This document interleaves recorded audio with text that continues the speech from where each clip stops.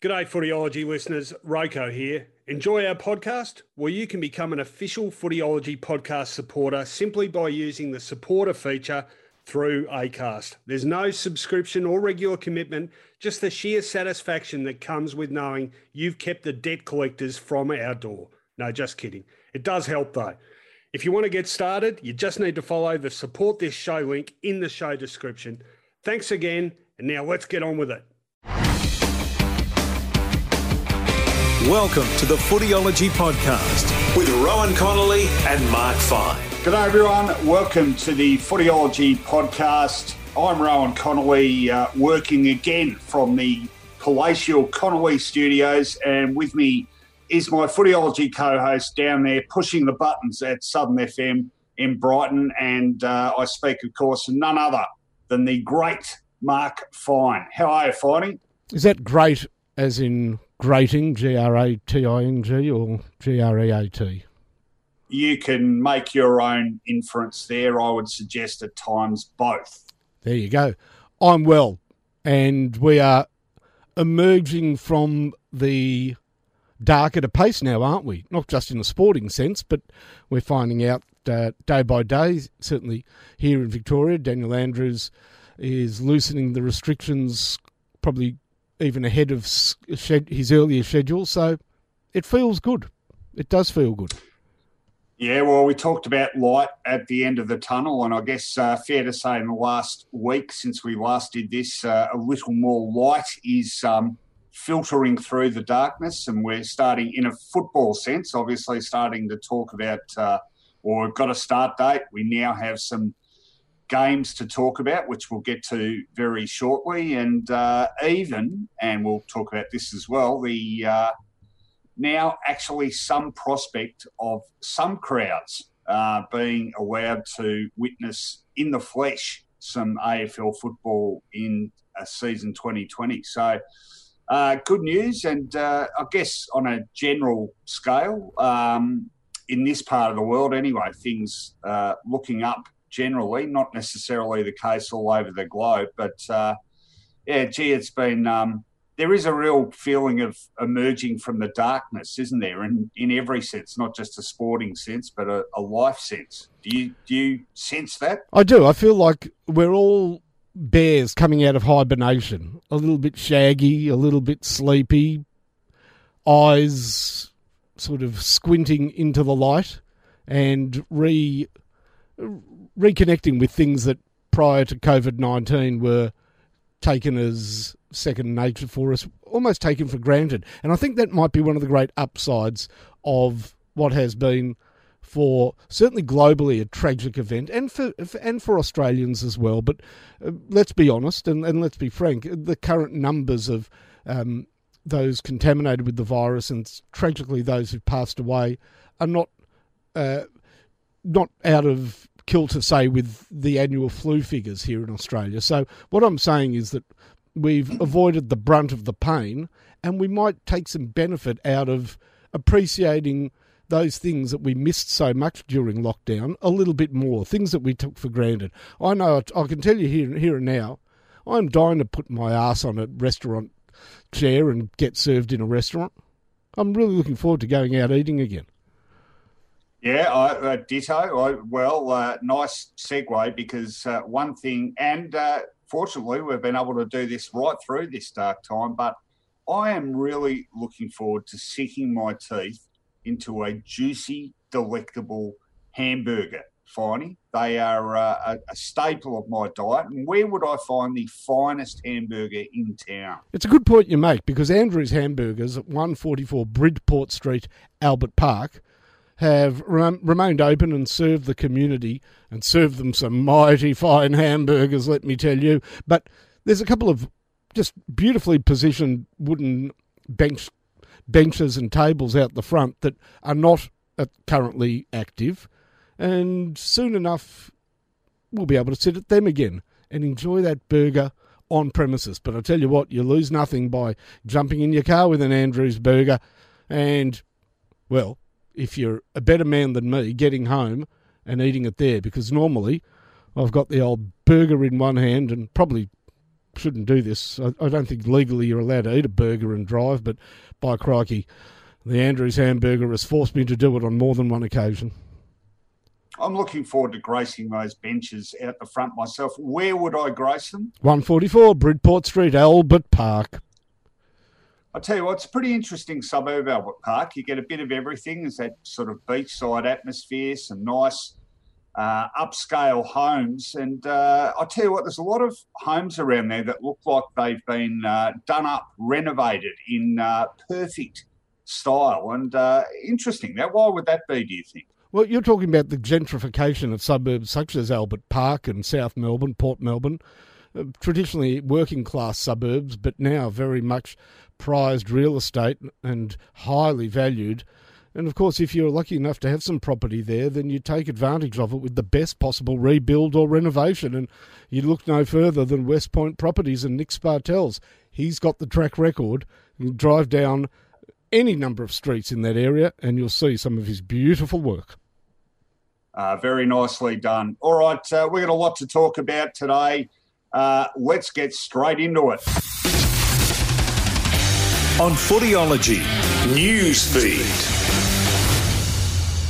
Okay, so some real actual football news to talk about. And I should point out we're recording this Monday morning. The AFL will be making an announcement 1 o'clock on Monday afternoon. So all this stuff we're talking about will be confirmed. But basically, we have the nuts and bolts. And the good news is we actually have a round 2 fixture. That is the big news. And here it is, hot off the press, the round 2 fixture. We will kick off on Thursday, June the 11th, with Collingwood playing Richmond.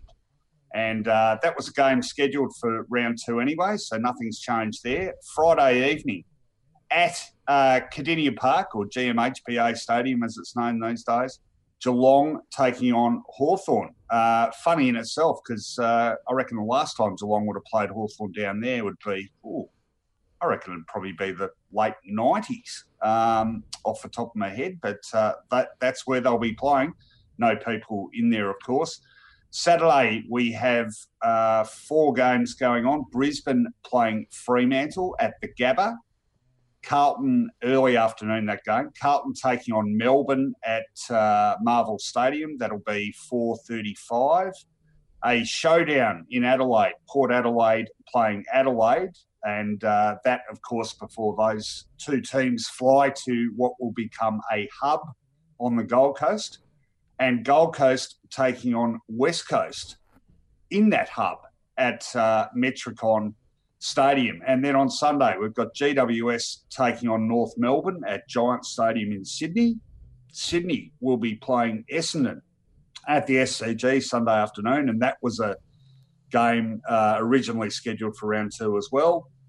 And then St Kilda taking on the Western Bulldogs, probably Marvel Stadium as well, and that will be on Sunday evening. So we're getting a showdown out of the road before those 2 teams fly to the Gold Coast, and certainly a good kickoff with Collingwood Richmond and Geelong Hawthorn, although I am having trouble getting my head around the concept now being repeated ad nauseum of blockbusters, because I just fail to see how a game is a blockbuster without any people there. But it's certainly from a TV perspective, it will be a blockbuster. So what do you make of those games?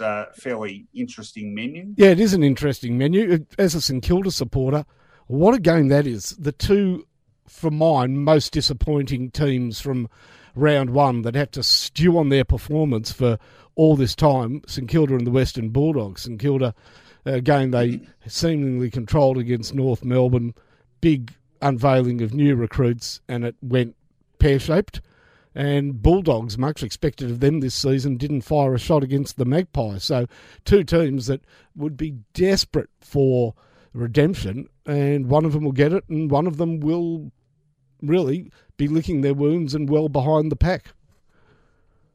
Yeah, no, good observation. I guess also should point out here the fixture will be released, we're told, in 4-week blocks. So 16 rounds to go. This will be one block of 4 weeks, and then we'll have another 3 of these announcements throughout the course of the season. And that, of course, will give them fixturing flexibility, which no doubt we'll need as the health situation changes. The other big news finding, I've got to say, very encouraging. Hopefully it's on the money, but the Herald Sun reporting that there is certainly a plan to get people back to the footy. When?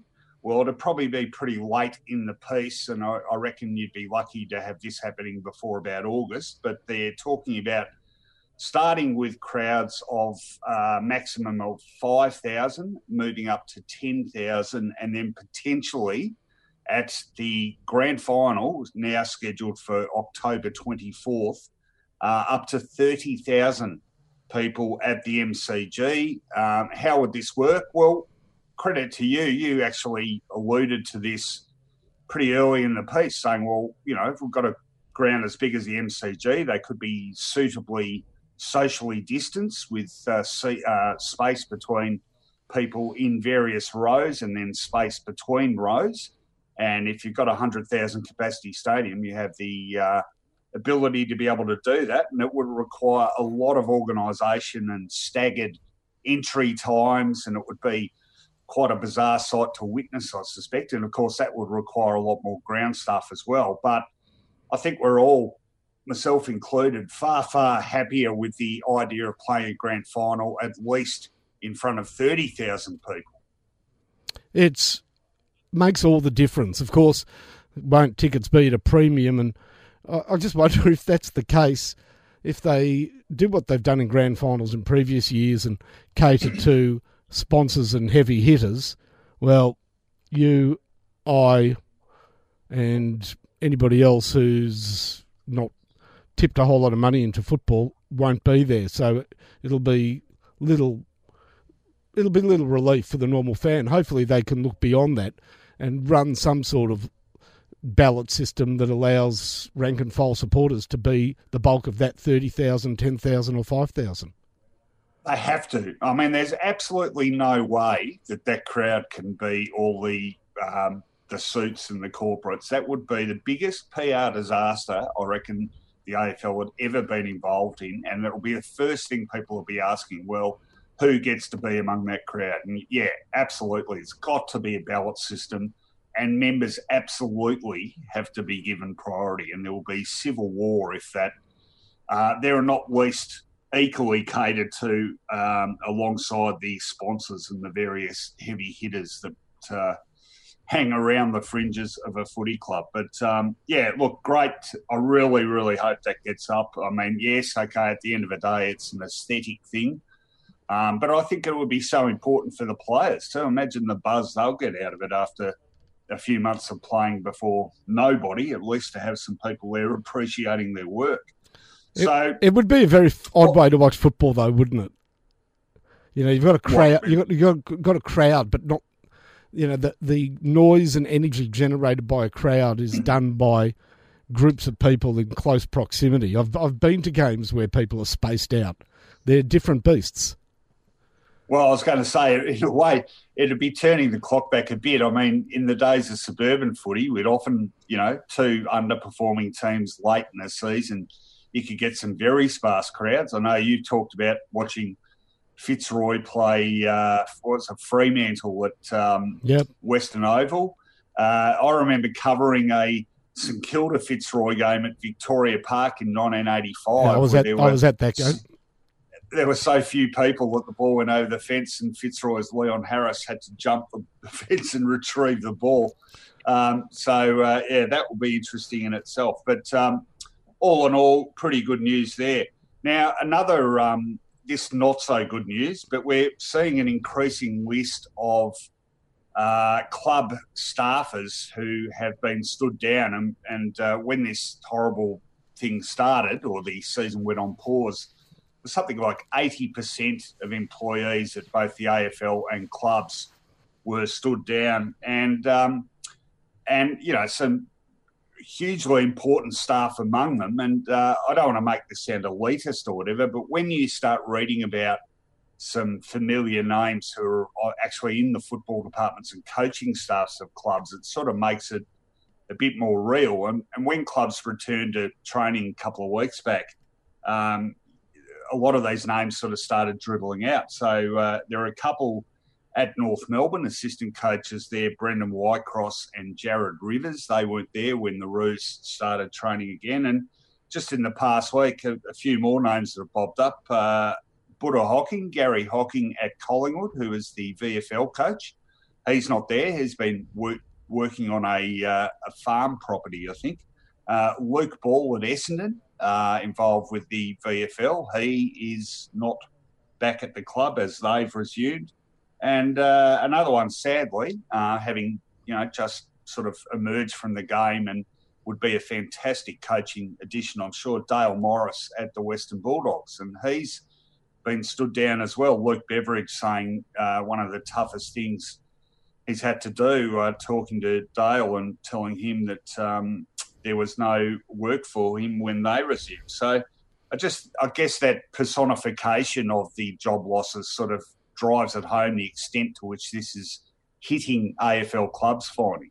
It's hard to fathom, understandable in terms of VFL personnel, because we wait to see the future of the secondary competitions and other football competitions and other sporting competitions.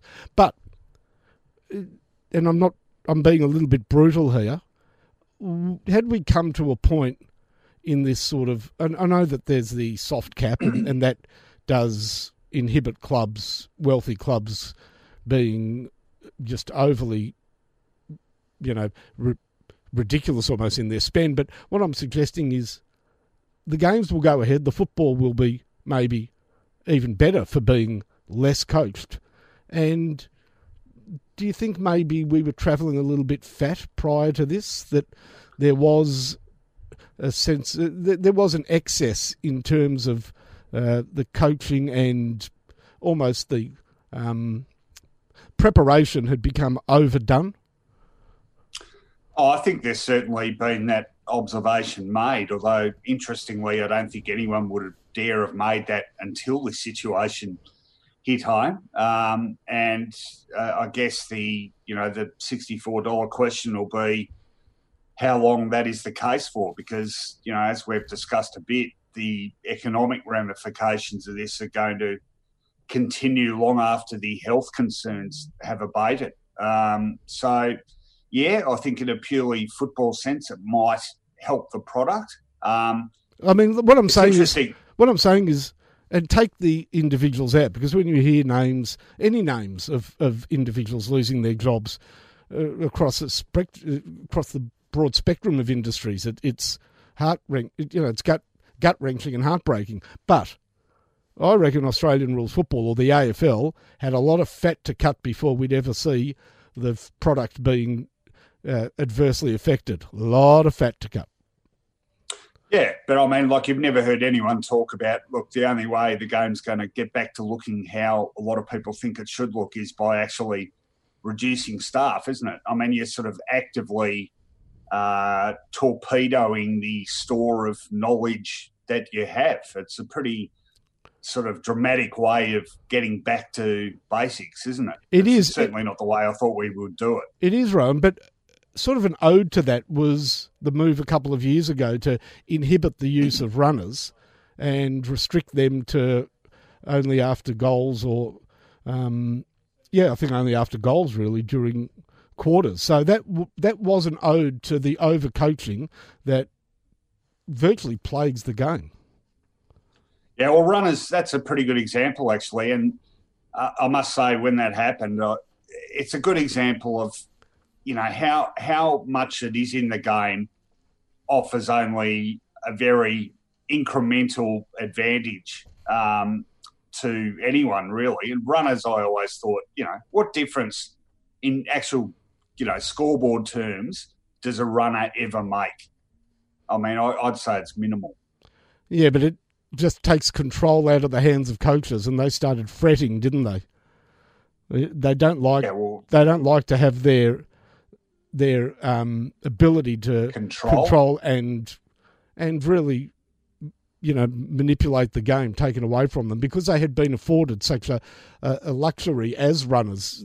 Other sports, And I've got to say, fans of other sports are absolutely dumbstruck at the notion that messages can be sent out through the game willy-nilly. It's alien to most other sports.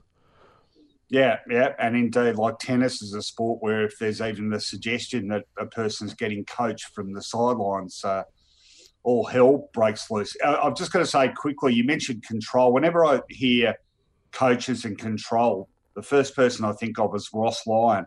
Just so happened I was going down that old YouTube rabbit hole last night and watching a compilation of the great goals in football history, and I'd forgotten this one. An absolute corker of a goal by Ross Lyon for Fitzroy in a game against Richmond at the MCG, where there was about 3 separate efforts and a lovely bit of evasive work from him and a beautiful shot on the run. And you can't help but think, perhaps Ross was playing on his instincts. If only at times towards the end of his coaching career, he'd done that a little bit more with his Fremantle players. He was a very good footballer, Ross Lyon.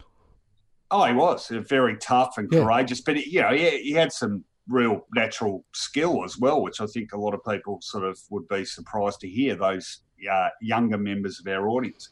All right, another thing that's cropped up in the speculation, and of course it crops up annually, but the context is a bit different this year. It is about the prospect of a night grand final, and I've got to say, I'm just getting that feeling that it is actually going to happen. What's my barometer on that? Well, I know Gary Lyon on SEN the other morning asked Tim Watson about it. Tim, of course, employed by Channel 7 in both their news and football coverage, so he has very well connected there, and he was quite matter-of-fact about it. He said, yes, I think they will. And, of course, if there's going to be no crowds, or small crowds at least, although that makes a difference, doesn't it? You'd think this is the time they would try it on. And interestingly, it's funny how these stories are always written around the same time. A newspaper story to that effect cropped up in both, almost simultaneously, in fact, the Age and the Herald Sun, almost like someone senior in the media section of the AFL had a quiet word to senior writers of both papers and filled them in on what would be likely to happen about the timing of the grand final. That, of course, was accompanied by commentary saying, well, this could be it, but it won't be gospel. It won't be locked in because it's a very different year and they'll just try it and have a look, and we're not committed to it. And to that I say, absolute crap. Once it happens, we will never go back. And this will be the pretext for doing it. And do you really think that certainly the broadcasters are going to turn to the AFL and say, the numbers weren't that much higher than they would have been. It's not really worth stuffing up 120 odd years of tradition. No, they are never going to say that in a month of Sundays. And even if the figures aren't fantastic, they will somehow spin them to make it appear they are. So much as I shudder at the thought, I think once it happens, we are locked into that time slot forever. How do you see it? Yeah, look, the many well-suited men and women who work for the AFL straight out of the world of corporate business, or out of useless degrees from university, that have come to the AFL and can offer little more than just reimagining the sport in various forms, may it be the website, may it be pre-match entertainment. They're getting paid, and their imaginings sometimes are reality.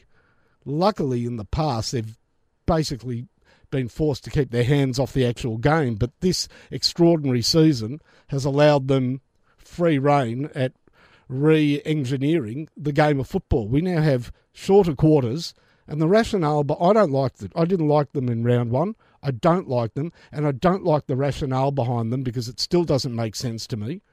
The first 4 weeks of football, I think, will be played over 4 weeks. The other problem is, with shorter quarters, we've got a lot of players not playing at the moment in the AFL, just sitting around without any VFL. We need a turnover of players. The idea of shortening the game to extend the football playing ability of the players doesn't do much for anybody outside the top 22. So I think that's a stupid one. Everybody plays each other once. That's been forced upon us. Not a bad thing. Okay, that's good. And a night grand final, again, opportunism in this extraordinary year to thrust something down our throats that, look, I don't mind a night grand final, but I think the popular vote is against it. And it shouldn't be done until the public is well and truly behind it. But you know what? Sometimes you really need to watch what you wish for, because this push for a night grand final, seemingly an obsession of TV broadcasters at Channel 7, will come back and bite them in the arse, because it'll be all about the spectacle, and even if they get 30,000 there, it's not going to look great. So if that's going to be their showcase of a night grand final, boo to you with knobs on. You're not going to get much public support because it's just not going to look good. Yeah, and very good point on the shorter quarters too. I mean, I did say after round one, I was surprised at how little difference it felt like to me. But the whole rationale about that has hairs on it. It's come from the wrong quarters. Certainly hasn't come from supporters. And finally, I will be alluding to this a little bit later on, and a certain media personality in particular who appears to be now driving that push towards permanently entrenched shorter quarters. And in fact, speaking of media personalities, and we could be talking about the same media personality, Eddie Maguire bobbed up during the week with a curious intervention or commentary on the case of Jack Stephen, which we talked about last week, and fortunately he's at home now and on the mend, but still a lot of speculation, as was always going to be the case, as to exactly what happened in the events leading up to him being stabbed. And pretty curious to see the president of another club, although he was wearing his media hat at the time, although who just knows with Ed anymore, Finey, weigh in on that Geelong should release exactly why Jack Stephen was stabbed and what happened, and then everyone would stop asking about it. And he was slapped down by Geelong President Colin Carter for doing so, and I think quite rightly, because I appreciate at times it's difficult for Ed to separate the many hats he wears, but this was one where surely discretion was best exercised, and particularly when we're talking about someone who's had issues with his mental health. So I thought it was fairly unbecoming of the Collingwood president. There's a head under that hat and there's a brain in that head, and that brain should be able to understand that even if you're working on radio and covering a topic of the day, and one that was making headlines, the Jack Stephen incident, that you are still always 24/7 the president of an AFL club, and you need to tread carefully. Now, this is simply not any territory that should be entered by anybody from another club. And Ed can't say, well, look, in this instance, I wasn't the Collingwood president, I was the hot breakfast host. It just doesn't wash, because it's not reality. It doesn't play out like that. And I tell you what, he certainly knows what hat to wear and how to tread that line when it's a matter concerning the Collingwood Football Club. You know, put the tough question to him about Collingwood on that program, and he'll sidestep it as well as Scott Pendlebury in Heavy Traffic. So he knows how to avoid certain questions when it relates to Collingwood, but seemingly it's got his teeth stuck into a matter that was absolutely it was a no-go zone for somebody who's president of the Collingwood Football Club. Sorry, bad play. Yeah, no, here. And just on that thing about the hats he wears, now I have got a rant stored up to this end, Finey, but those comments about Jack Stephen, I think, actually came out of a forum that the Herald Sun organised. It was a virtual roundtable discussion about where the game's at, or where sport is at. And it involved, I think, Gerard Wakely, of course, was one of... Why did I say of course? He bobs up everywhere. It was one of the commentators used. We knew he was there as a media person.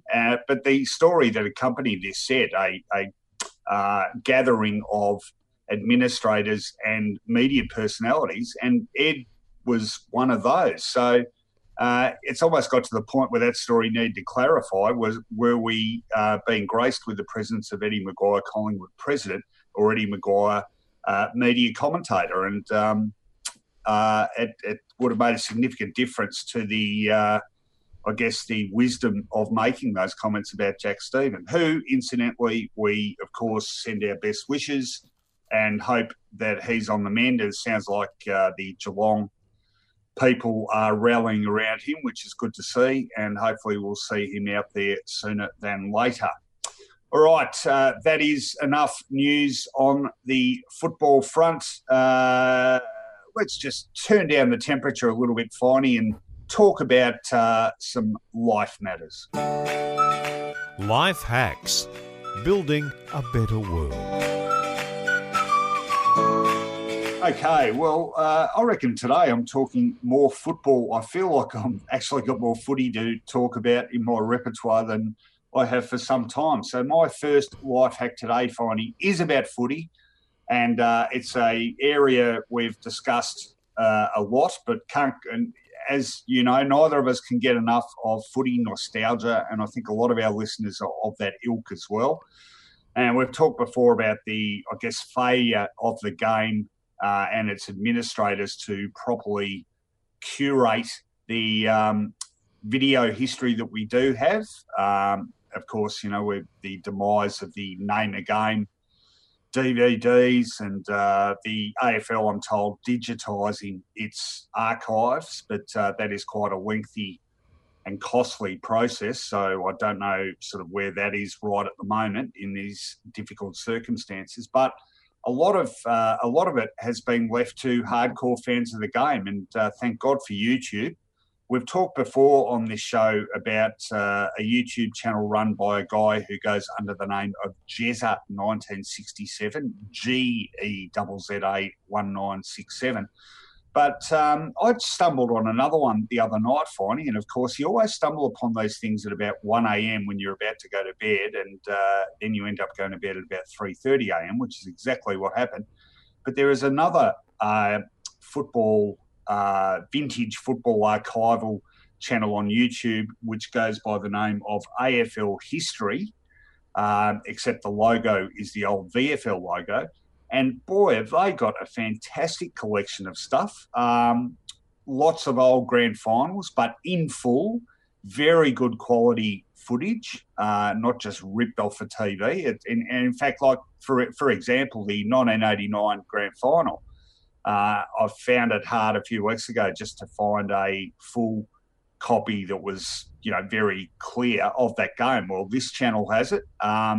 And a lot of the grand finals too have the aftermath, which you don't get to see a lot of when you see them on the old footy marathons or even any of the recent nostalgia stuff TV channels have been running. So really enjoyed that. And there's various quirky things that Channel 7 showed at stages over the years, or more recently Channel 10 and Channel 9, and some stuff off news programs. And there's some fantastic stuff there. And I've only sort of scratched the surface of it so far. I'll certainly be going back for another look sometime later today. So if you are a connoisseur of vintage football vision, get on YouTube and Jezza1967, he's a gun, but also this channel, AFL History, which has it's got over 1,000 subscribers, I think, but always room for more. So check that one out. I'm sure everyone will find something that they will really enjoy in an old-time football sense. Well, I'm looking forward to that. Great. That's good. Good news. Rowan, my first life hack is a very serious one, and I'm with some trepidation because it's a difficult subject matter, and I guess what I'm about to say is in a way controversial, but I believe is based in logic and needs to be said. So are you happy to step through this with me, because I'll be using you as a bit of a sounding board? Okay. All right. Go for it. Well, we know figures are coming out, and it comes as little surprise as we've been thrust together in these near lockdown situations that there has been a disturbing rise in family violence as reported, with physical violence, emotional abuse, etc. So we know that that's the case, and the response to this, quite responsibly, has been a series of ads that have been running on TV regarding the new dynamic and the stresses that appear as a result. Have you seen any of these ads? I have. All right.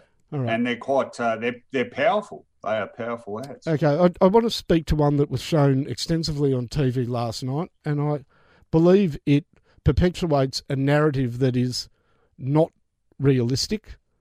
It sidesteps an awkward issue, and it misses an opportunity, because when you portray a scene, the idea is that that becomes relatable to the people that are watching it, and hopefully those people watching it that could best benefit by taking action need to relate to that short ad. Would you agree with that?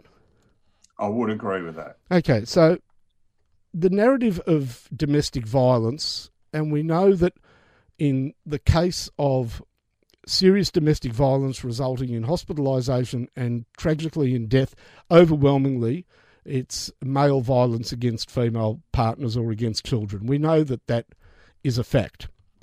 But the ads that are being shown at the moment speak to the possibly the genesis of these serious acts, and that is a burst of temper, an outrage, a moment of outrage in the family home, precipitated by this close living under these new circumstances.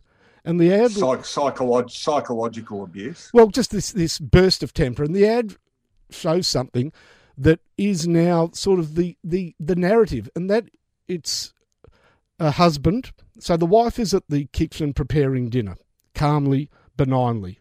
There's a child playing in the foreground, and who appears to be the husband comes roaring in. He's stepped on one of the kids' toys, and he's completely lost it and gone, "What's this bloody doing on the ground?" Now, it's a highly irrational reaction to a toy being on the ground, and I'm not saying that it doesn't happen, but not only anecdotally, not only through common sense, but actually through testimony in cases of family violence, a loss of temper is not generally brought about by a totally irrational reaction to a normal situation.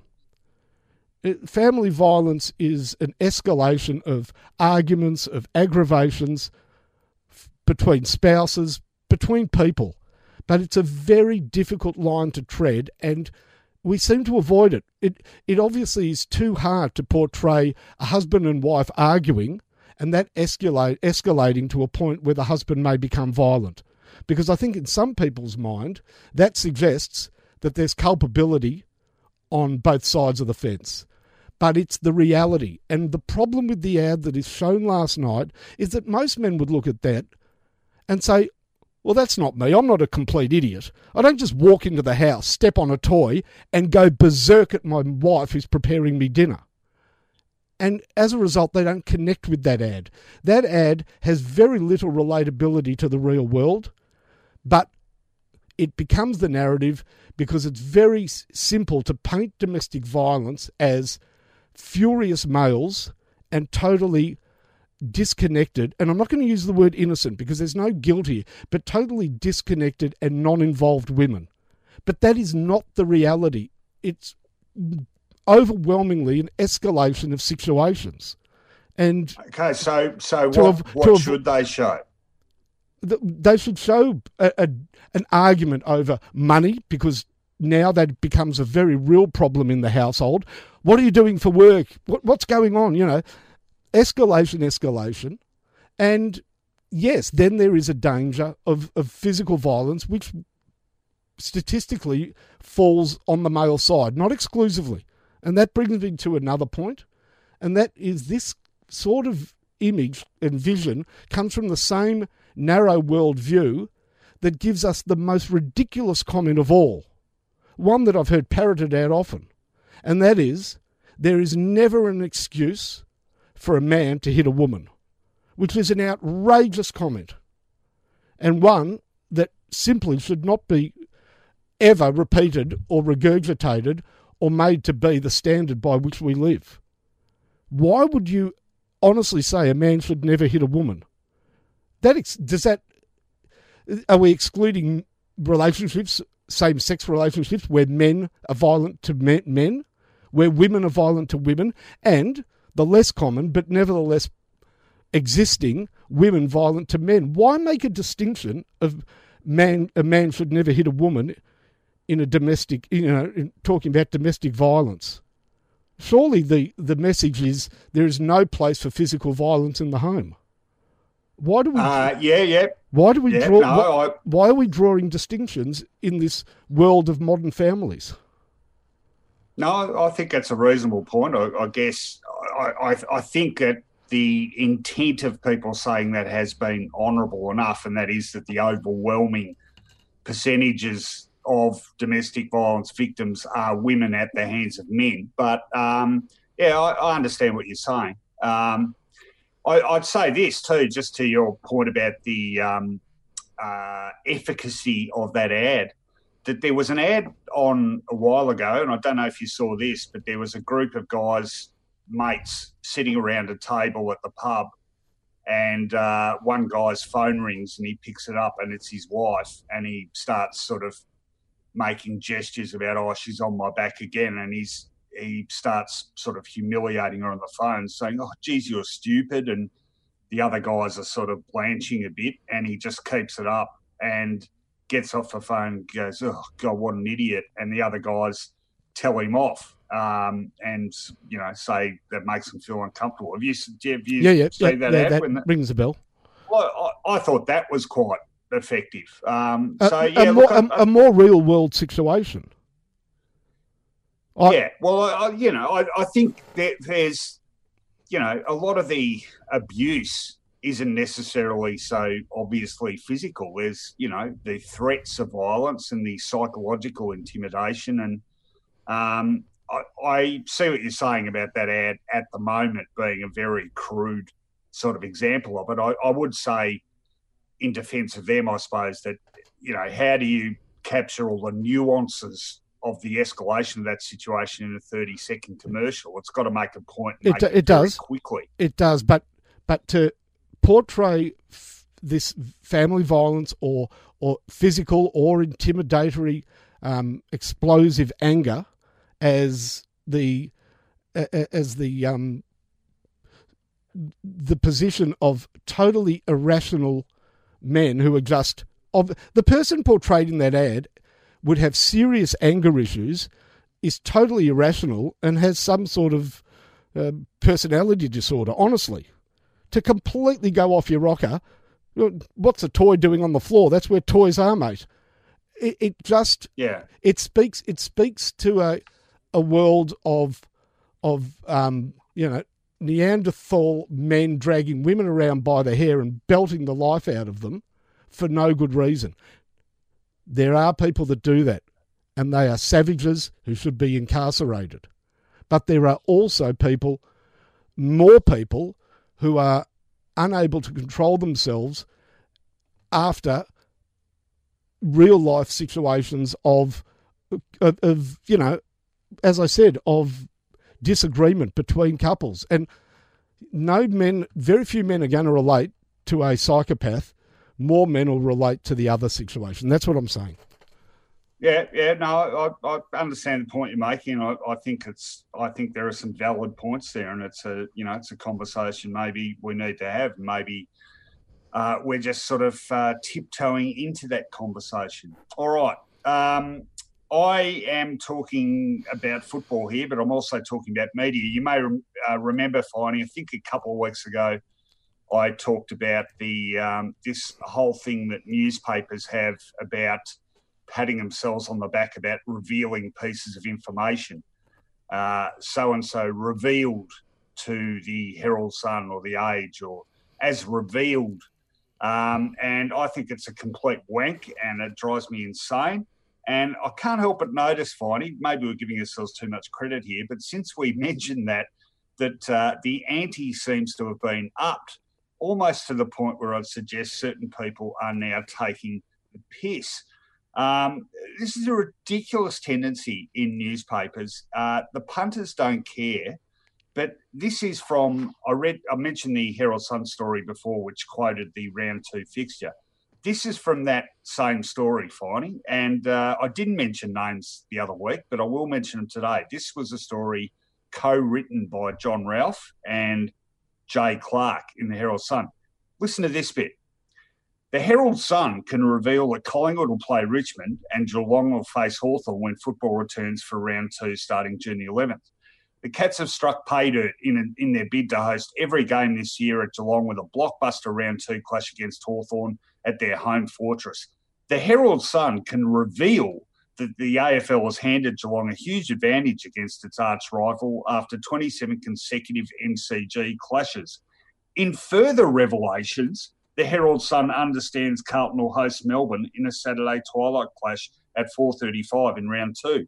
3 times in the space of 4 paragraphs, the Herald Sun can reveal, and in further revelations. This is what news is about, boys. It's a news story. You're supposed to reveal stuff. For God's sake.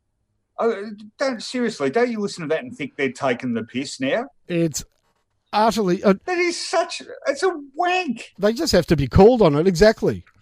You know. Well, okay, I'm calling him, and let me stress here. I like Ralphie, I like Jay, I like and respect their work. But Ralphie, come on, Ralphie, you've been doing this a long time. I suspect someone's told you about this, and you've gone right. Well, I certainly hope that's the case, mate. Because read it back if that isn't the case. It sounds bloody stupid. And let me stress here. I know people will be sitting here thinking, oh, yeah, just potting News Corp again. The age seems to have upped the ante too, Finey, because in their story currently online about the fixturing, they say a clash between Victorian heavyweights Collingwood and Richmond will reopen the season on the confirmed restart date of June the 11th, as reported by The Age last week. And then the next paragraph, as reported by The Age, the AFL is also considering a meeting of arch rivals Hawthorn and Geelong for the Friday night slot. 2 times in 2 paragraphs. Yes, as reported by The Age. That's your job. That's what you're doing. That's what news is. It's the reporting of facts that we didn't previously know. You don't have to tell us every time you reveal a new fact that you're revealing it. We understand that. It's implicit in you reporting the news. And that was in a story by, I think, Jake Nile, and it had a second by Sam McClure, I think. Come on, guys. Now, I know journos aren't very big on sort of saying, oh, yeah, I do listen to this, or I did hear that, although curiously they seem to have listened to something when they're slapping it down. If you guys are listening to this, you can give me a call about it, but it makes you look like a bloody bunch of tossers. Seriously, stop it. Excellent pre-rant rant. Okay, yeah, I'm just getting warmed up.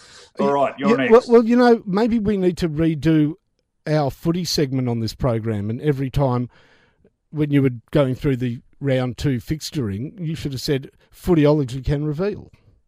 Yeah, exactly. As reported previously in Footyology. Yeah. Okay. Well, Footyology can reveal that last night I was watching TV with my wife. This sort of communal let's watch something together has definitely become one of the positive byproducts of the lockdown. And we now, look through, and we've got Netflix and Stan. It's all connected to the TV. I don't know how it works, but it does. So we watched a program on the recommendation of my daughter, who this has been highly acclaimed as the first classic piece of TV for millennials, which really should have had alarm bells going off anyhow. After 1.5 episodes, which lasted about 30 minutes, about 25 minutes an episode. So after about 30 minutes of watching, do you recuse yourself? I removed myself from the room because I said if I watch it anymore, I'm creepy. For a 55-year-old man to watch Normal People is creepy. Normal People is an Irish television program. It deals with 2 youngsters from doing their last year of high school, both very intelligent. One's successful, very Mr. Popular. The other one's a bit of an outcast, but they find common ground through a shared higher level of intellect than their classmates. And basically most of the program is either condom-clad sex or the angst that children vomit up after having condom-clad sex. And for a 55-year-old to watch it, it's just bloody creepy. Except something happens in the first episode that is the best 30 seconds of TV I have ever watched in my life. It was surprising, brilliant, titillating, arousing, and I've got to say, I found myself excited to the point of, premature elation. Do you know what it was? No.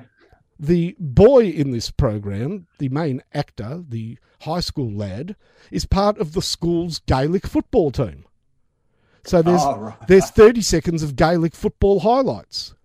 And they're down, the score's 113 to 111. You know how they score there. And with seconds to play, he grabs the ball. Now, it turns out the actor actually is a very good Gaelic footballer and plays in the GAA. Had to put his burgeoning Gaelic football career aside to continue acting. But he sidesteps a couple of people and slams it past the goalkeeper into the goals for a goal and wins them the game. And then they flash to the scoreboard. And you know what the scoreboard says? MH National U 113, St Kilda 211. The school they go to is called St Kilda, and he plays for St Kilda. And they won. And then was it a grand final?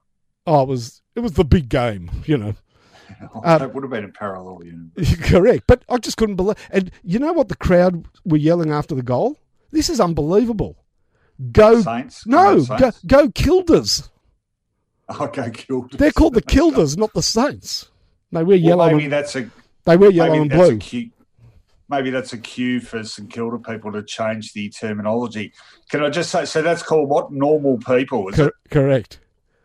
Okay, can I just to your first point about the appropriateness of middle-aged people watching young people having sex, can I steer you clear of a show which I've got to admit myself and Abby have been watching religiously and have got right into, Sex Education.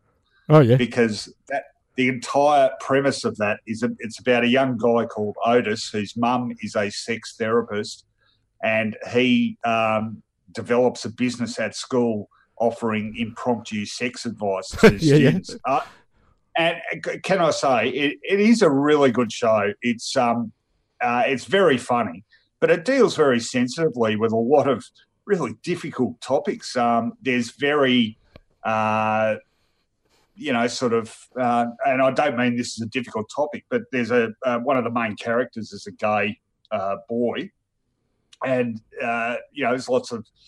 He hooks up with a couple of guys, and there's lots of, young boys kissing and stuff. But can I just say, for a show about sort of 16-year-olds, some of the most graphic scenes of sex I've ever seen in my life. In fact, the whole show sort of begins with that, to the point where a couple of episodes recently, we're sort of halfway through season 2, we have seen, how do I put this delicately, the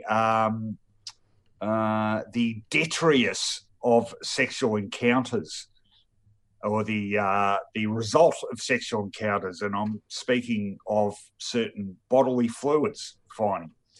It is. I strongly suggest you stop watching it. Wait. There's not much that shocks me. Let me tell you. But a couple of these scenes, and Abby's had the same reaction. We've gone and it is. Full on. It is the most graphic thing I've ever seen, and it's about 16-year-old high school kids. Should you be watching 16-year-olds having sex? Because let me tell you, if you were watching 16-year-olds on a porn site, the police would be around. Yeah, no, true. All right, got to keep this moving. Last one for me, and a bit of a media flavour to my stuff today, but I couldn't let this go without comment. I tweeted this last night. No, I didn't watch the full interview, but I did unfortunately stumble upon an excerpt, and it was 60 Minutes last night. A big profile on the one and only Kyle Sandilands, the interviewer, none other than Carl Stefanovic. And of course I didn't watch it. I haven't watched 60 Minutes for a long time, but it bobbed up on my Twitter feed, and I watched the clip, which was, I think, about 3 minutes in duration, and that was more than enough. And I just thought, is there a more perfect comment on the state of the current mainstream media than watching these two fat, bloated, overpaid, egomaniacs, narcissists, wankers talking to each other on a once allegedly great current affairs program? It was absolute garbage, and nothing addresses more the incestuous nature of media today and the extent to which media today has its head buried firmly up its arse than the premise that Kyle Sandilands would be a worthy subject for an interview on an alleged primetime current affairs program. The interviewer would be Carl Stefanovic, who is like a much milder version of the same thing, to the extent where you couldn't work out who was bloody interviewing who. But, like, seriously, give us a break. I mean, fair dinkum. Kyle Sandilands is a professional media arsehole. He gets paid $7 million a year to be an arsehole, and he does it very well. I don't know what the attraction is. There's nothing particularly intelligent or funny about him or charismatic, but somehow people tune in on radio and listen, so he gets his $7 million a year. Carl Stefanovic is, I've always found, a completely vanilla TV personality, again, without any particular wit or charm or something, but other media organisations seem desperate to talk about him, even if the public aren't necessarily interested. And here we are. This is a current affairs show that has broken some important stories over the years, both of a news sense and a political sense, reduced to that crap. I mean, the media is broken, Finey, and that to me was the irrefutable proof that it's broken. Carl Stefanovic interviewing Kyle Sandilands on primetime Sunday night TV. Absolute crap. Wasn't there sort of pre-promotion of Kyle Sandilands revealing a serious illness? Yeah, he's got high blood pressure. First of all, with Kyle Sandilands, if they want a professional radio arsehole, I'll undercut him. I'll do it for $1 million. and you know what? I almost march out of sync with everybody on this one. But in a early morning TV sense, and I rarely watch it, but sometimes it is on, I actually like Carl Stefanovic.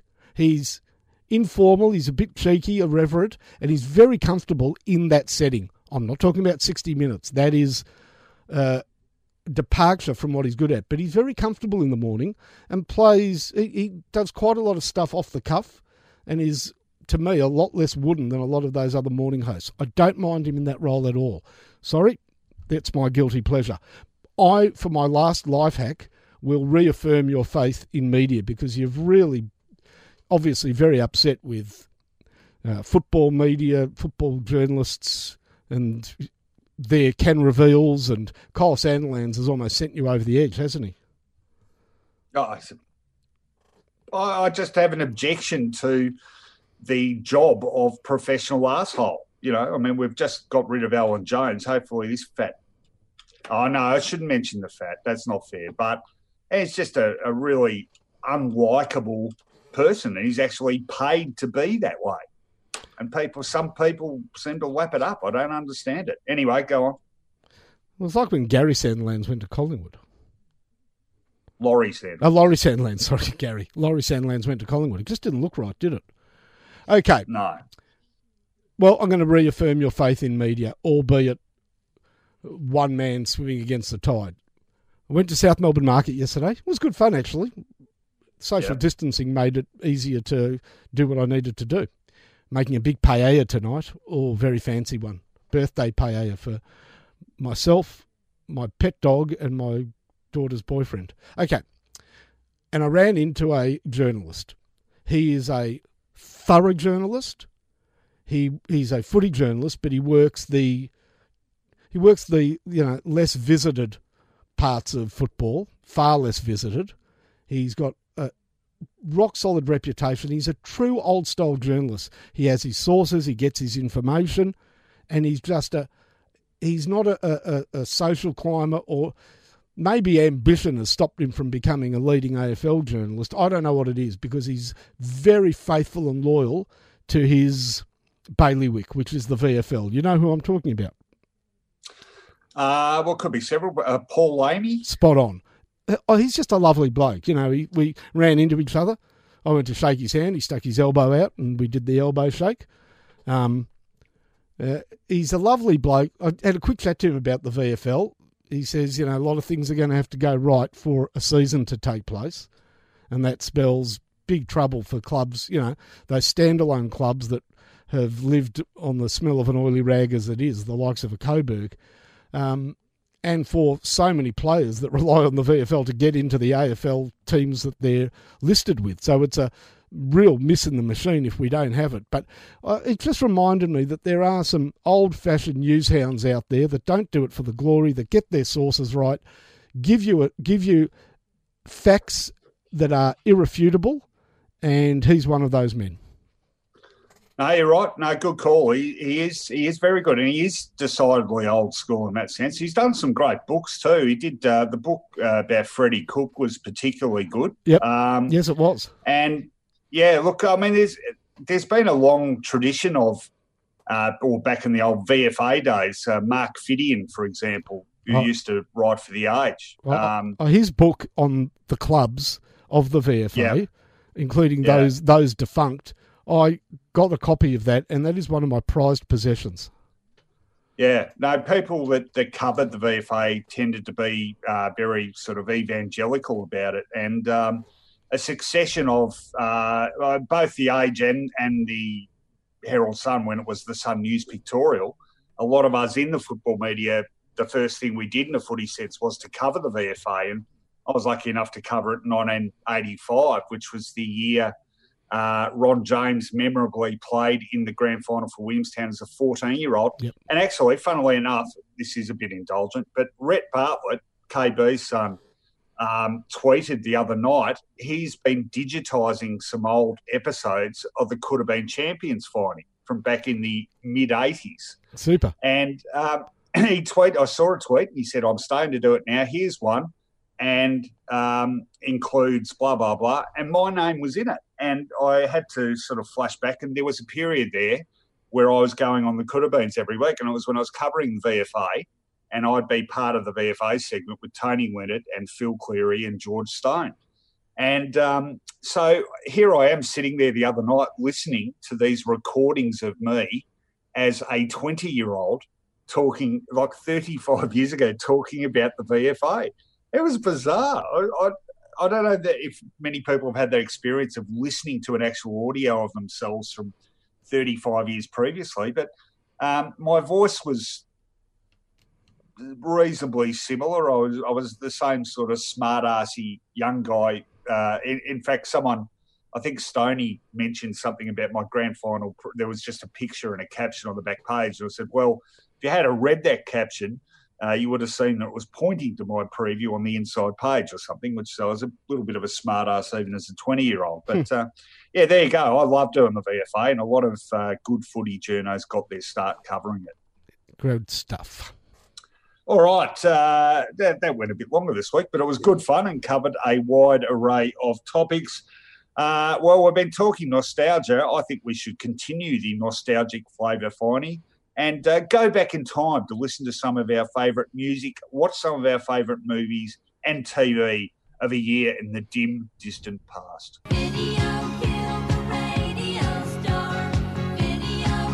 Vinyl and video. Pressing rewind on our favourite music, movies and TV. Rightio, Finey. What year? Well, it's my turn, and I did a stock take during the week, and my first choice, I didn't remember doing it, but we had done it. But never mind, because there's still plenty of great years left untapped in the vinyl and video vault. And I've tapped into one of those years, and it is from the late 1980s, Finey. We are going back to 1988. Your preeminent memory of 1988? Yeah, I've got one really strong memory of 88, and that is the sort of collision of two worlds. And I reckon that the bounce of the 1988 Grand Final was minutes before, after, or during Ben Johnson's Stenozolol run at the Seoul Olympics. After, and I can confirm that because I remember sitting in the press box waiting for the start of the grand final, and we all turned our attention to the big screen at the MCG to watch it.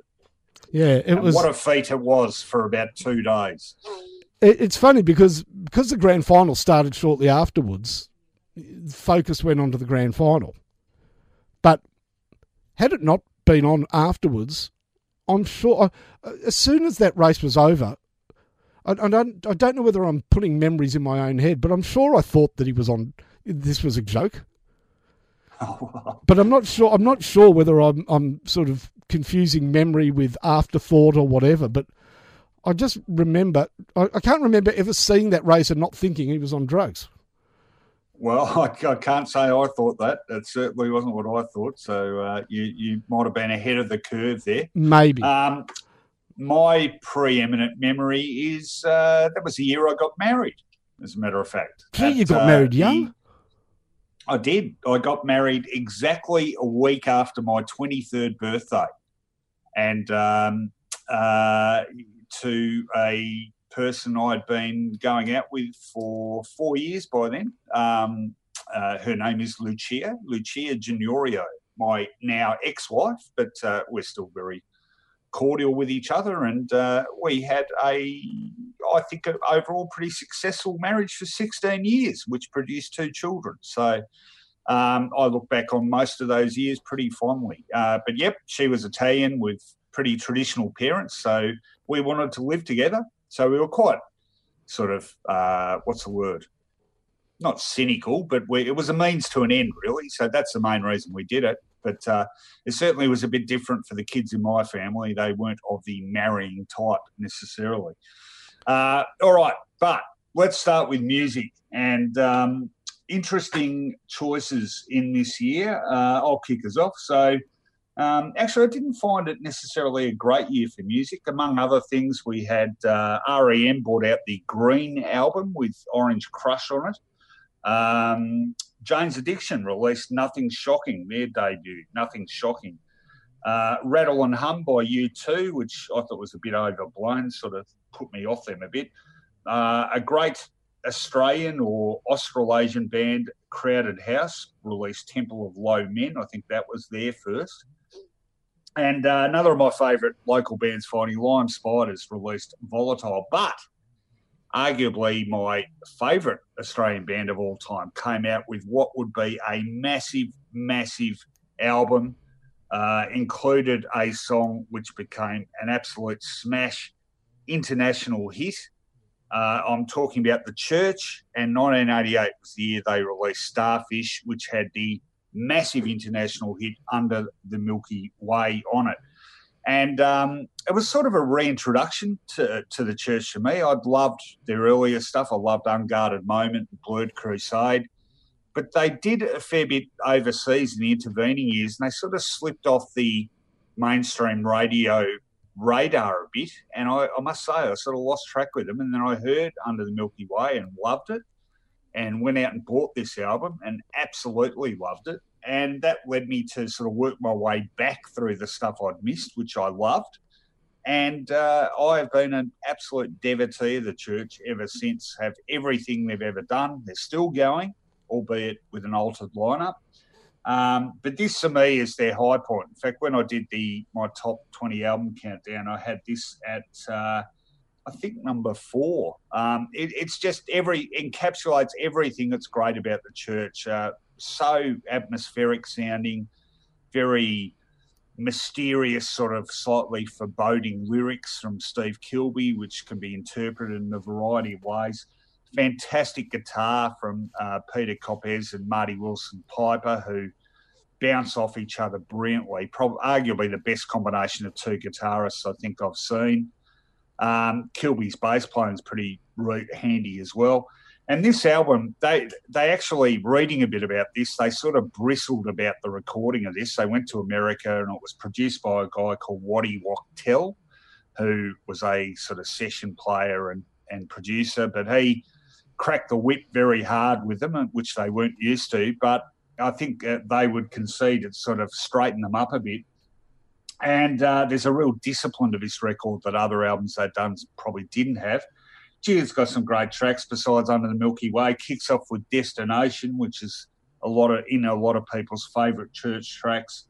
Blood Money, Lost, North, South, East and West, which is another of my favourite church songs.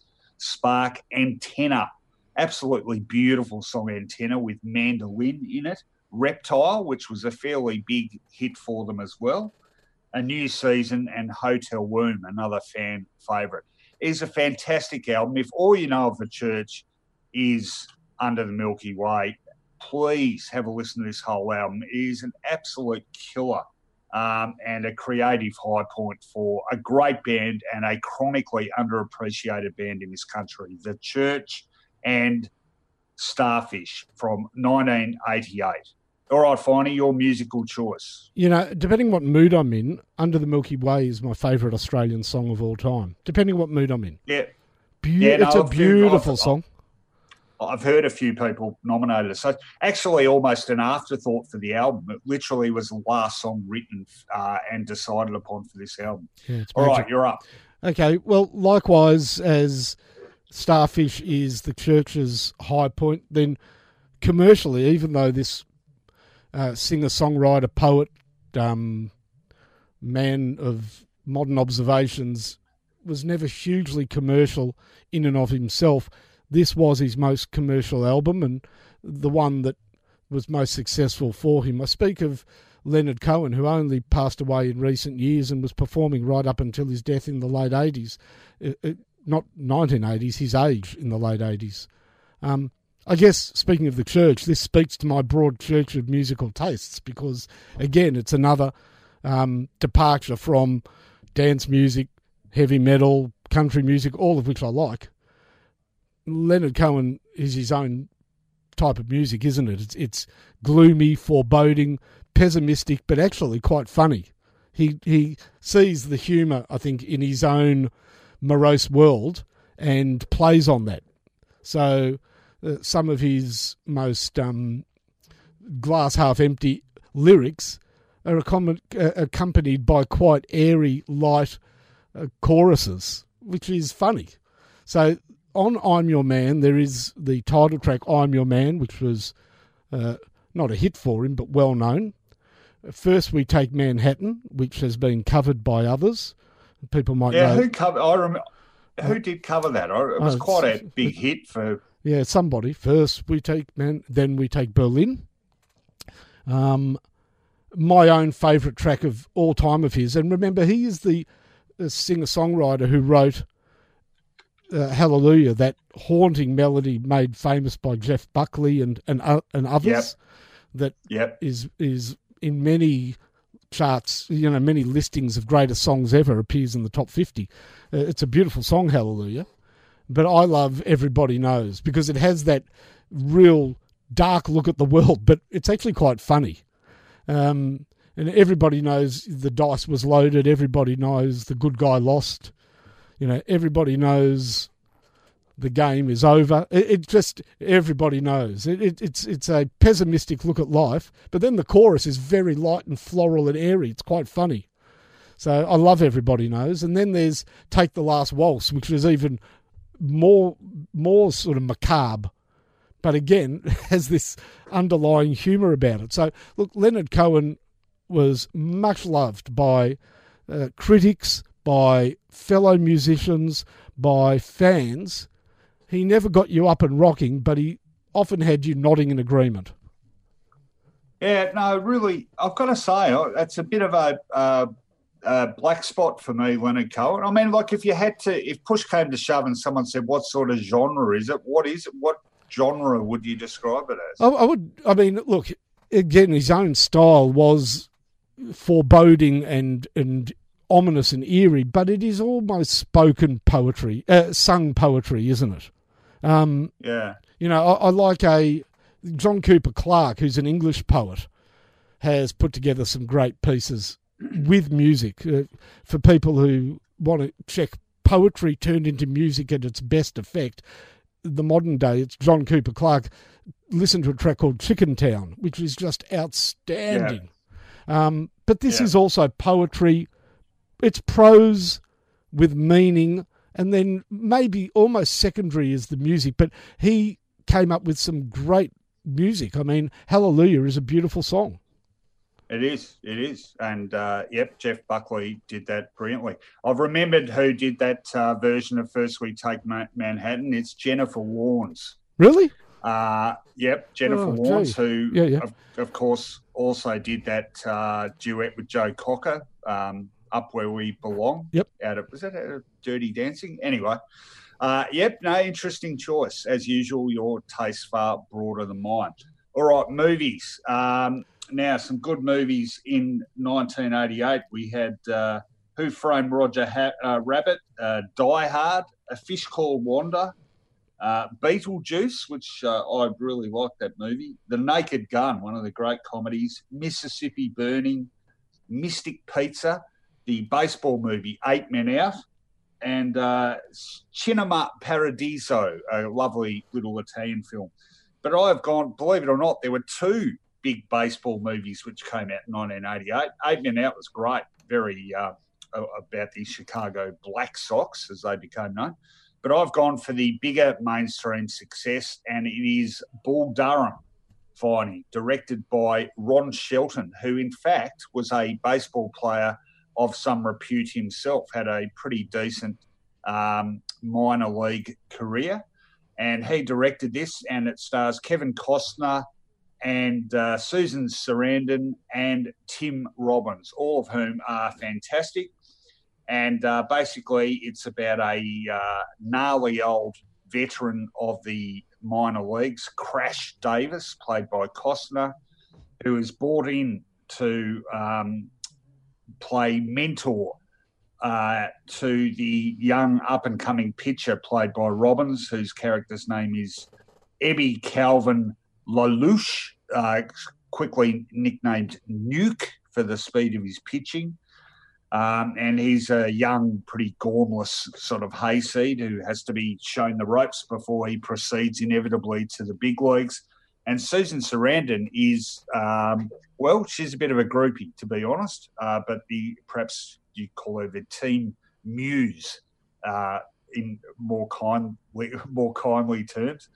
And she has a penchant for hooking up with one star player in the team per year, and it takes her a little time to decide who that player is going to be. And so she puts both Crash Davis and Nuke on probation, so to speak, and makes her choice. And she goes with Tim Robbins' character, but eventually realises that Crash Davis is the long-term partner for her. But look, I saw a trailer for it, incidentally, which is arguably the worst, most misleading trailer I've ever seen in my life. The entire trailer was about the romantic elements of this movie. Well, yes, it's a romance, but it is primarily a pretty funny comedy and observation on life and sport and baseball. And it got a lot of plaudits just for the authenticity of its baseball scenes, which they put a lot of time and effort into and recruited a lot of serious baseballers to make sure they got it right. I mean, it's a big bugbear of sports nuts like us is when movies recreate sport badly. And we've all seen examples of that. Well, this one gets it really right. And it's funny. It's well written. The acting performances are top notch. And I remember loving it when I first went and saw it, and I've seen it a couple of times subsequently and still really enjoyed it. to the point where, and this is debatable, but it has been voted, I think, by Sports Illustrated. They voted it their number one sports movie of all time. So if you haven't seen it, it's a long time ago now, 1988, but it is a very funny and very engaging movie, Bull Durham from 1988. You know, it's interesting. Have you seen it? I've not seen it. It's interesting, Rowan. You haven't seen it? No. Wow, okay. Yep. No, a bit of a miss. Go on. I might check it out this week, actually. You make a good case. It's interesting because there's a very strong culture in American movies. There's a very strong presence of sporting movies. And unfortunately, it's a sort of a subcategory that a sporting movie doesn't quite have the gravitas or pull of other movies. So they're not taken totally seriously. And even though there are some very good movies, I think sporting movies became the cross to which Kevin Costner was nailed and never let down, because between Bull Durham and Field of Dreams and Tin Cup, he became sort of a bit of a lightweight, didn't he? Yeah, no, I think that's a fair point. What was the Dances with Wolves? Yeah, I mean, that's the one that buried him was Waterworld. Yeah. Or sunk him. It sunk him, actually. You're right about sports movies. The one exception, I think, to that rule is probably Raging Bull, which is very critically acclaimed as a serious piece of filmmaking. All right, your movie. Go to Wapner. Got to watch Wapner. Have to watch Wapner. I think the quotes from Rain Man are as likeable and famous as the movie. Fly Qantas, never crashed. It deals with the extraordinary relationship between a slick, sort of, not a con man, but a flighty type played by Tom Cruise, and his institutionalized brother, Dustin, played by Dustin Hoffman. They are long separated, and only death in the family brings them together. The institutionalized Dustin Hoffman is autistic. He's an autistic savant, but would find it very difficult, certainly in the time that movie was set, the 80s, to have any life outside of the institution in which he feels very safe. And to use a term of yours, what ensues is a funny, heartwarming, beautifully acted piece between these two highly, complete different personalities, but brothers nevertheless, and that's what wins through. And there's great moments in the casino with Cruise taking advantage of Hoffman's savant abilities and using him to count cards, and in the end love wins out. Of course, it's a bit schmaltzy, but it's a bloody good movie. Yeah, no, I agree, and I've never seen it since initially seeing it when it came out, but I remember I liked it a lot. And I'm a very good driver. Very good driver. Let me tell you, he wasn't. A good gauge of how popular that movie was is the fact that the term Rain Man has basically been incorporated into everyday parlance, hasn't it? Spot on. People, yeah, exactly. I mean, so what greater compliment can you pay a film? Yeah, no, good choice. I did like that a lot. An enormous ad for Qantas as well. It confirmed throughout the world Qantas's safe flying record, which endures to this day. Thank goodness. All right, TV. Now, this is going to be a favourite of a few people's, I think. And, it's easy to sort of say, it's a bit schmaltzy, and it probably was. But easy to forget that this show was really a bit of a pioneer in terms of filming technique and the use of a narrator throughout the course of the show. I can't think of people are very critical of the baby boomer generation, but in terms of entertainment, this is the archetypal baby boomer fare, and I'm talking about the Wonder Years.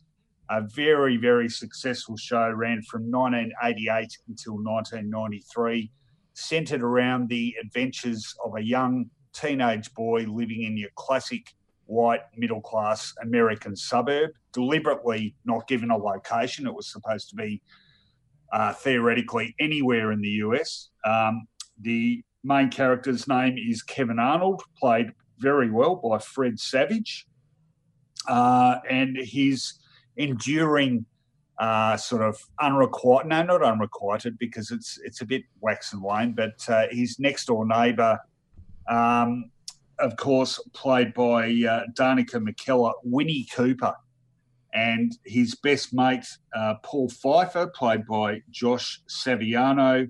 His parents, Jack Arnold and Norma Arnold, played by Dan Lauria and Ellie Mills. He has an older brother who picks on him a fair bit when he's younger, Wayne Arnold, played by Jason Hervey, and his sister, who's a bit of a hippie, Karen Arnold, played by Olivia Darbo. And there is some link between Olivia Darbo. There's someone to remind me, it's not popping into my head, but she is sort of famous through other means as well. And just to that effect, Danica McKellar had some hot competition for the role of Winnie Cooper, Finey. Are you familiar with the Wonder Years, just before I go on? I am very familiar with it. Okay. So she had to beat some stiff competition to land the part of Winnie Cooper. Do you know who came closest to grabbing the role of Winnie Cooper other than Danica McKellar? Winnie Mandela? No, but close. Crystal McKellar, her sister. And it was a toss-up between the two of them. Danica was the older, and she got the role. But they were so enamoured with Crystal McKellar auditioning for the role of Winnie Cooper that they gave her another role in the show, and she became Becky Slater, who Kevin has as his girlfriend, a short-lived girlfriend, but he has to dump her because he can't get over Winnie Cooper. So they are sisters. And I saw on YouTube a video of the two of them doing a Periscope video from a couple of years ago with their mum. It was quite amazing. Anyway, the Wonder Years talked about it's that classic sort of late 60s, early 70s time frame. And so through the eyes of a normal American family, we see a lot of important events, like Vietnam and Nixon and conscription and drugs and blah, blah, blah. And there's a lot of pure nostalgia as well. And I just think there's a real, a lot of people can empathise with some of the school situations that Kevin Arnold goes through. And he's likeable. And, Winnie's likeable and Pfeiffer is likeable. And, it's a bit twee in places. But I think what I get back to, that thing about the way it's done with the narration, the voiceover, it's a very effective storytelling medium, and I think it worked particularly well in that show. And it was, there were some really heartfelt moments in it. And the ending, I watched the ending last night. This is how hopeless I am. We talked last week about men crying. I watched a short YouTube clip which had the final scenes of the last show, and I was bawling. I'll cry at anything, seriously. But I really did like the Wonder Years, and even, in my early 20s to mid-20s, I was a big fan of that show and used to tape it so I could watch it when I wasn't there and I was working. And it really drew me in, and I think a lot of people around our age did similarly. So that's my TV. What's yours? That show Wonder Years, Dead Heats with, what's the one with Gary Coleman in it? Little Gary Coleman and What You Talking About, Willis? Yeah, well, that's the only one I can think of. What was that show called? Was that, I don't know, was that Full House? Was that Different Strokes? Different Strokes, that's it. Yeah. It dead heats with different strokes for the most urban myths surrounding the program. Do you know the Wonder really? Years? Well, Wonder Years urban myths that the father died on set. I think he dies in the last episode or something, but I don't think he died. No, he doesn't. No. They the last episode refers to him that the narrator does a throw ahead, and he said that his dad dies 2 years after the end of the show. That he actually died I think 2 years after the show was made, that it was a prediction that came true. That the actor that played the brother turned to a life of crime and drugs, but I think that's the brother on different strokes. This one might be true, that that girl who played Winnie was a mathematical genius at maths and became a maths teacher. Gee, I didn't read that about her. But you might be right, but I didn't read that. My favourite urban myth surrounding the program is the fallacious one that Paul Pfeiffer, the actor who played Paul Pfeiffer, grows up to become Marilyn Manson. Well, I did read about him because he dropped out of acting because in the final scene they talk about how he goes on to Harvard and becomes a lawyer. Yeah. Well, the actor Josh Saviano did drop out of acting and became a lawyer. So there you go. But he didn't become Marilyn Manson. All right, what's your choice? Okay, so my choice is a show that not a lot of people might have seen, but it was very good in and of itself, though historically very important, The Tracy Ullman Show.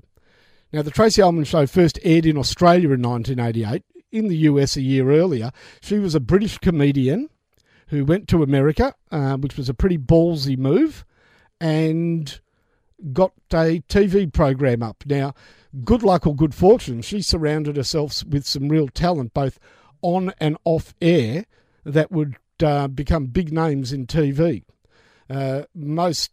Probably the most famous is, well, it was produced by Gabor Caspi Klusko, and they were a driving force behind a more famous program. But also, interestingly, her co-stars were Dan Castellaneta. So it was a sketch comedy program. She had a few different characters. Dan Castellaneta and Julie Kavner. And part of the program, in fact started in episode 3, was a very rough-hewn, short animated bit called The Simpsons. And there were 48 episodes of The Simpsons on The Tracy Ullman Show.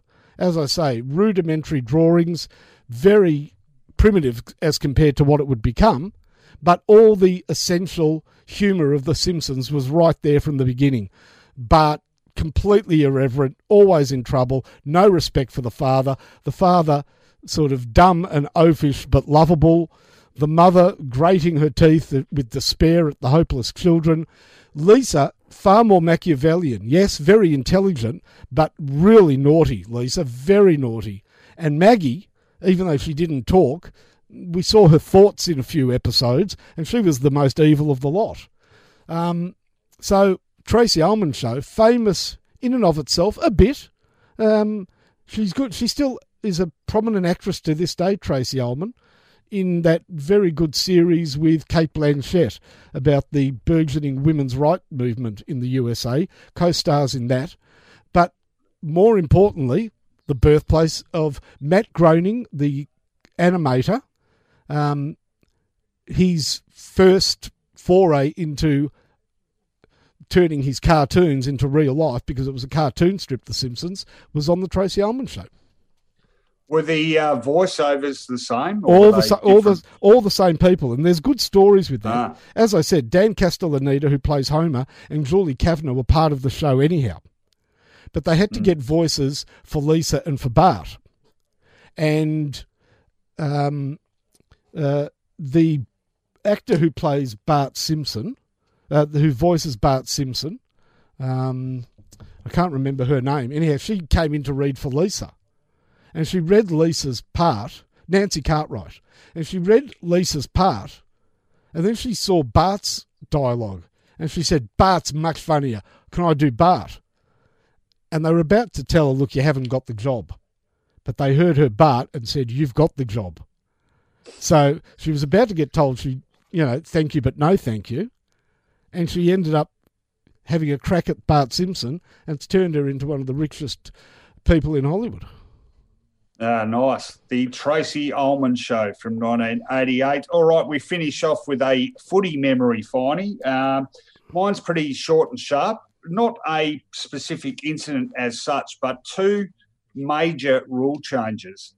One was the introduction of the 50-metre penalty, replacing the 15-metre penalty. And my memory is that was pretty inspired a fair bit of commentary because it was certainly a dramatic change, and the consequences of indiscretions were certainly severe, and they continue to be severe. And we often look at penalties now and think, oh, gee, is that worth a 50? Well, you had to be very careful about infringing once a free kick had been paid, because the consequences from 1988 became dire indeed.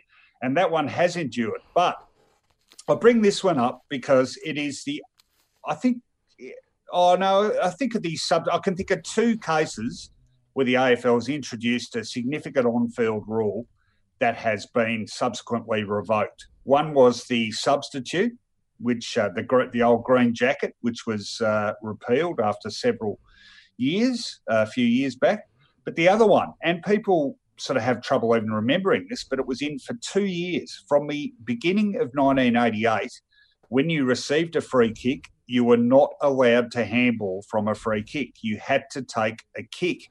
And that actually lasted 1988 and 1989. So a lot of people watch the 89 grand final. It's been on a lot recently. Have a look at it. Anyone who receives a free kick, you will not see them handballing because you weren't allowed to. And the penalty for a player that did do that, I don't remember seeing this happen, to be honest, but if a player did handball from a free kick, the ball would be recalled and balled up. So you basically effectively gave away the advantage you'd won through a free kick. But people weren't happy with it. Can't even really remember what the rationale for it was, to be honest. I guess to encourage more kicking, long kicking. But it didn't last longer than 2 years and was repealed and has never been seen since. So two major rule changes, one of which endures to this day, the other one dispensed with after 2 seasons. Your footy memory? Well, Queensland really, when I started watching football and through the 80s, that was no place to recruit somebody from, Queensland, I'll tell you. They just had no reputation for good footballers. Yeah, there were a few players you found out were from Queensland, jolly good for them, but nobody that made you want to sit up and sort of pay attention or applaud your club. Oh, they've been out to Queensland recruiting. So when Hawthorn, a club in the 80s, a powerhouse, made a big play for a full forward called Jason Dunstall, it grabbed a bit of attention. I don't know who came first, him or Dale Woodall, but Dale Woodall went to Collingwood and was an absolute, complete failure. Apart from one game, kicked 9 in a game against Richmond. Yeah, I remember he kicked one over his head that was quite spectacular. But Dunstall was not the instant success that some people's memory might have you believe. His first 3 seasons were good, but Hawthorn were great. So they weren't outstanding. He never topped the ton. And sort of season 2 and 3 around the 80-goal mark, I think, thereabouts. But it all came together in 1988. 132 goals for the season, 7 in the grand final. He only played 23 games. He actually kicked double figures only once. He kicked 10 against North Melbourne. No portent for things to come, because he would go on to kick 17 in 1992 against Richmond. So he could kick a bag, but it was just consistent 8s, 9s, 7s, 6s. A bad game was a 4. And he built this fantastic reputation of getting out on the lead and sayonara. Whether it was Platten, Darren Jarman, whoever it was, if he was on the lead, there was no recourse for the fullback. And his vice-like grip and beautiful kicking became his stock in trade, and he would go on to become one of the greatest full forwards of all time. So I think it was the year that we truly got a glimpse of the greatness of Jason Dunstall. And a very good call. Just quickly, he kicked 1 bag of 10, 3 bags of 9, and 3 bags of 8, a few 7s, and heaps of 4s and 5s. He did. I always remember in '87, he actually ended up with 94 goals. Yeah. Played all bar one game. Unfortunately, the game he missed was the grand final against Carlton and may have been pivotal to Hawthorn going under in that game. Had an ankle injury and couldn't play. My favourite Jason Dunstall story, and you're right about him not being an instant success, he was pretty good in 85, his debut year, but he, like a lot of teammates, had a very ordinary grand final day, only had 3 kicks for the game. And I still remember this, turning up to work, and I was working up with the Sunday Press at the time, and Sunday Press shared offices with the Sporting Globe, the famous old pink paper with punch. Shane Templeton was a doyen of the racing riding circuit and a mad Hawthorn supporter, still is. So if you're listening, Shane, g'day, and you know exactly what's coming next. I will never forget his famous comment to me on the Monday after that grand final. He said, "I will never go to another Hawthorn game as long as that bum Jason Dunstall is in the side."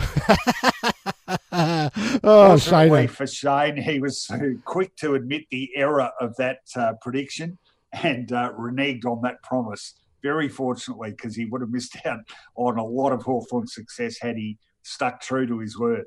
But, yeah, you're right. A very good call on Jason Dunstall. Okay, good segment today. 1988, 32 years ago, we revisited it. I think it's time we did some serious ranting, Finey.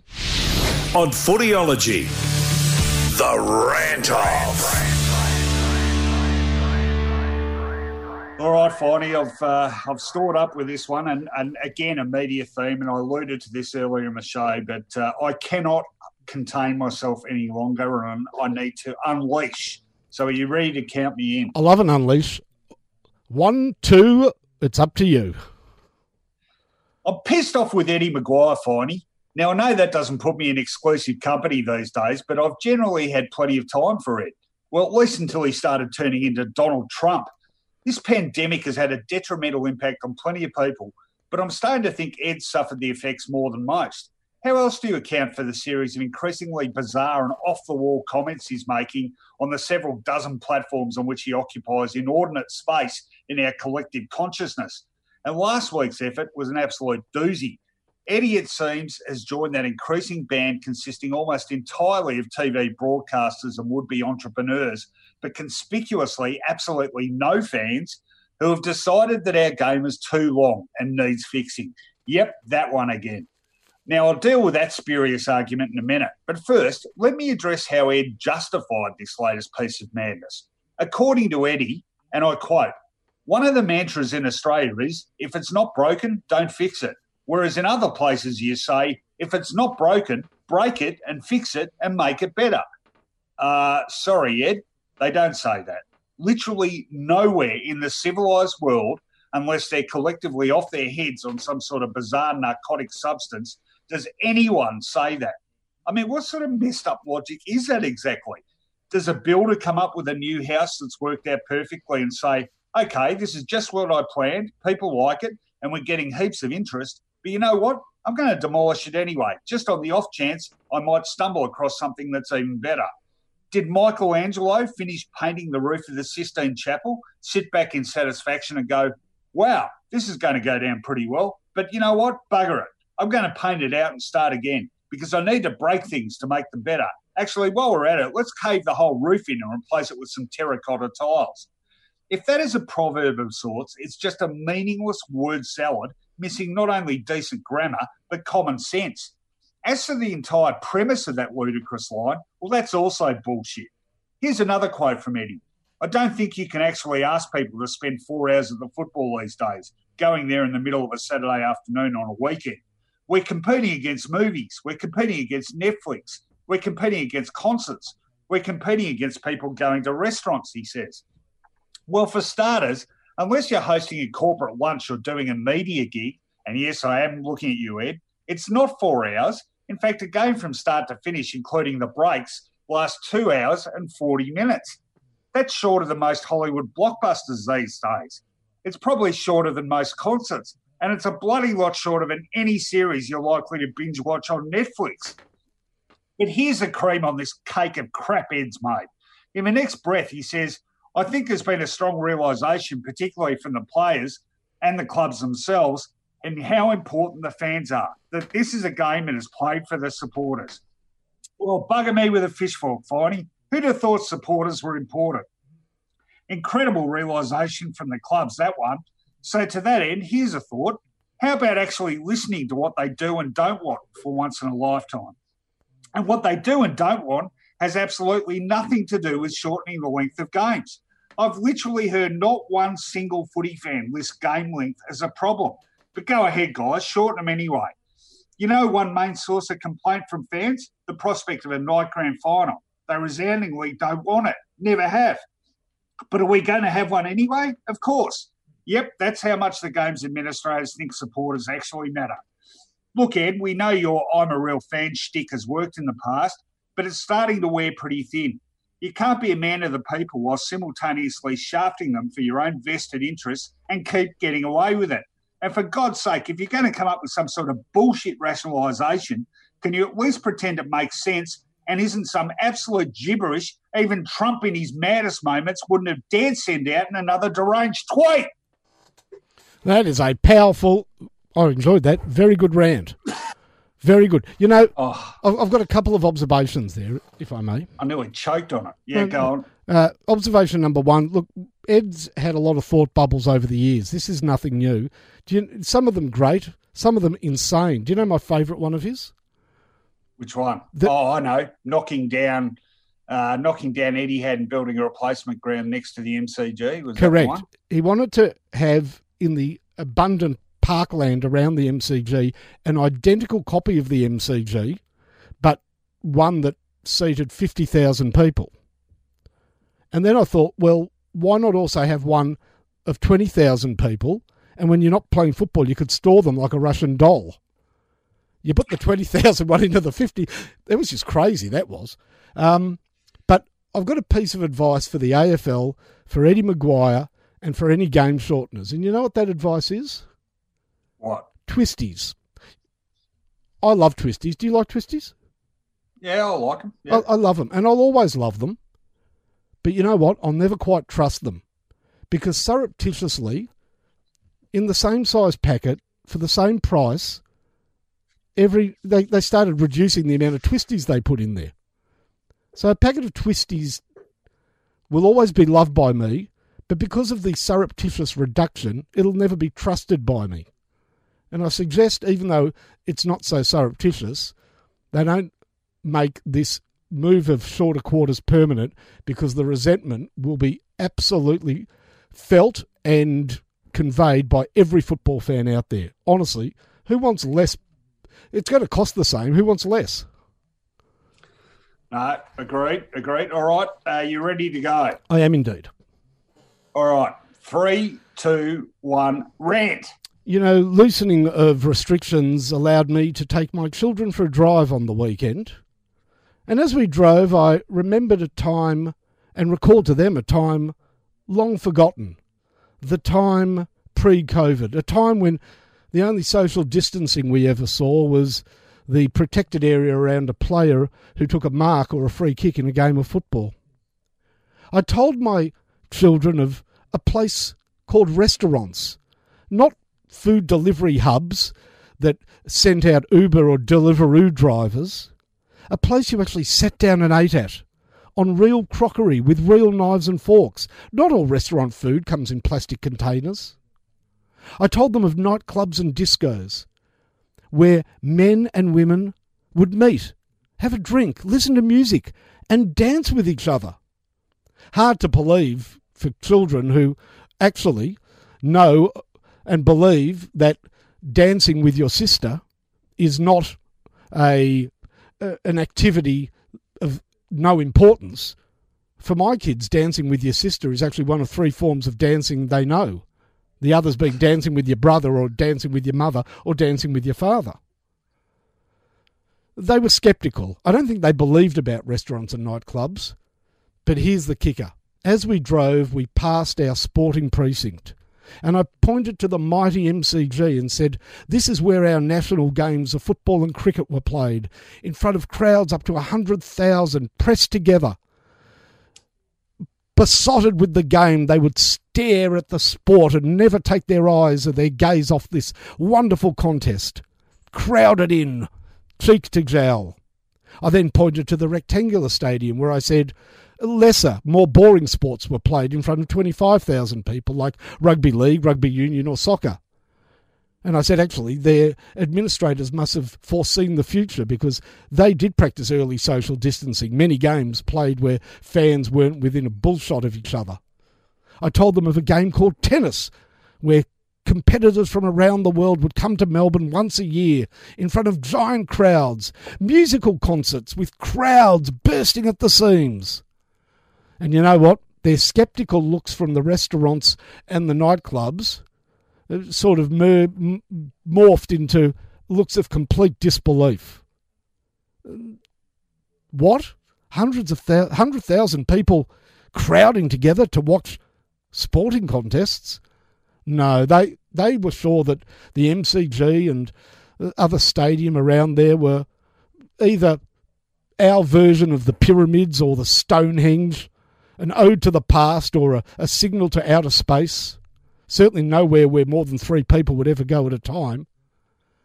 And they were so convincing. Rowan, I'm not longer sure myself. Did we ever really crowd to watch sport? What are those buildings there for? I'm not 100% sure anymore. Was it just a dream? I can't remember.